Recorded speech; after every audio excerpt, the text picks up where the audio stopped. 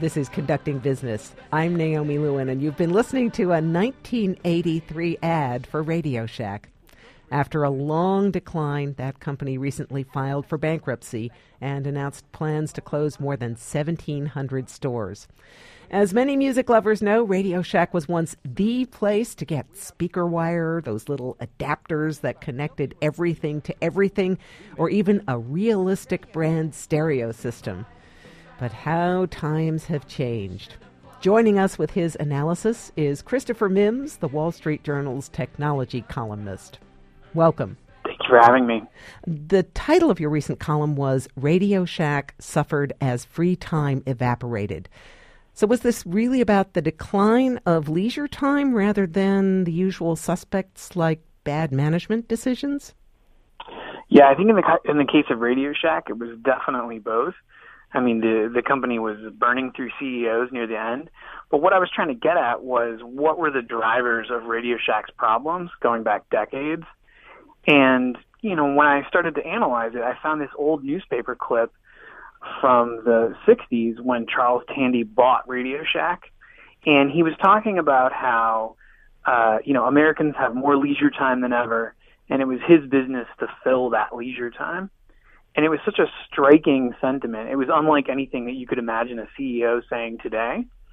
And, I went and looked at the numbers, and it turns out that Americans have lost the equivalent of a month's worth of leisure time since the 1970s. Have we really lost it, or do we just all have our noses buried in screens? That's a good question. One thing that's for sure is we're all working more than a month more than we did in the 1970s. And so while there hasn't been a lot of scholarship on this, my own feeling is that the kind of leisure that we're engaging in has shifted. Apps and mobile devices are appealing because they let us snack during our leisure time. So what we're missing are those big unbroken blocks of time that would allow somebody to be a hobbyist, to learn a new skill, to repair something like a television or a car.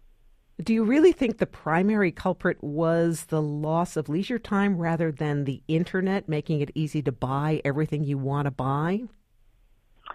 That's another good point. I mean, we definitely have this infinite catalog now of parts, but, one piece of evidence here is that we still do have this cohort of hobbyists in America. They call themselves makers. Sometimes we refer to the maker movement. And, they're very active, and they're still building with hardware. And obviously there's tons of people making software in their spare time. But it's a much smaller movement than what Radio Shack was able to tap into. I mean, back in the day, Radio Shack was distributing, pretty in-depth guides to how to build things out of electronics, how to repair things. I mean, they were selling these books by the millions. And, now you look at like Make magazine, which is kind of the Bible of that whole movement. It only has a circulation of 125,000. So, even though we have more access to parts than ever through the internet, there's no evidence that any more people are engaged in this type of activity. And if anything, it seems like fewer people are. Well, is that maybe because these days it's harder to take things apart and that it's just not as attractive to tinkerers and hobbyists? There's no speaker wire with a Bluetooth connection. Yeah, that's definitely true.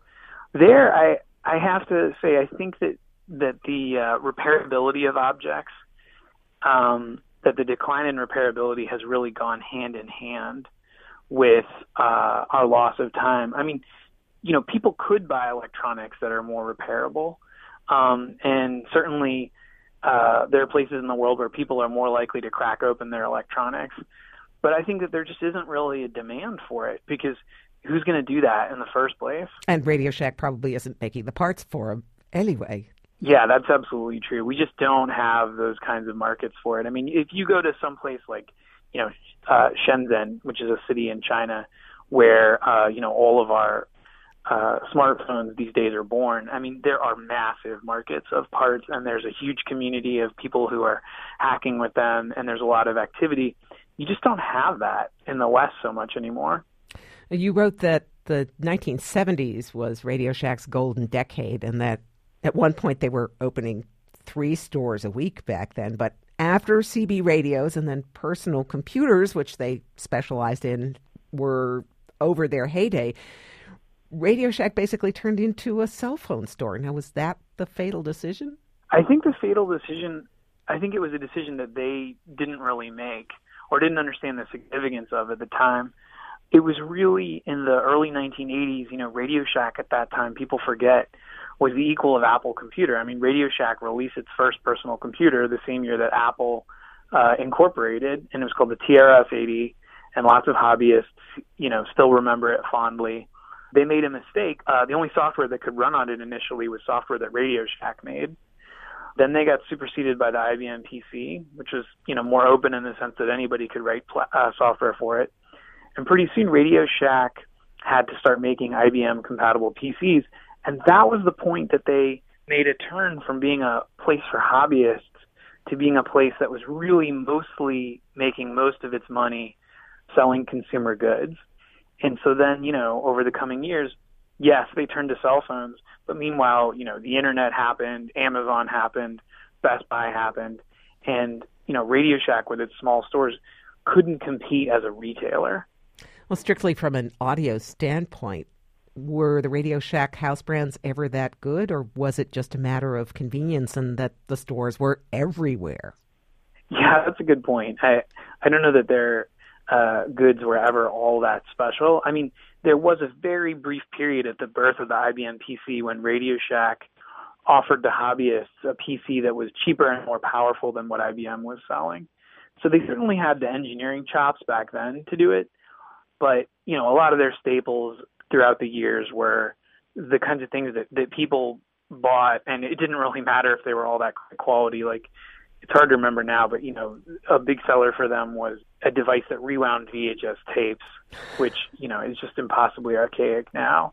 J&R here in New York closed its flagship store last year, so where do you go today to buy a part for your stereo or a blank CD when you want it now? Do you go to Best Buy, or are they dying too?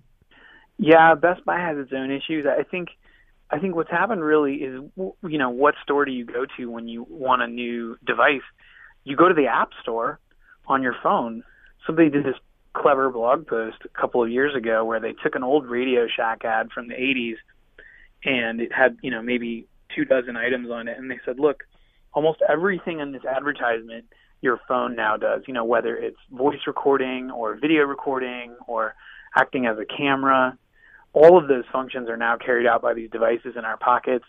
And that's why we're so addicted to them. They're really the center of our lives. Do you have any particular fond memories of shopping at Radio Shack?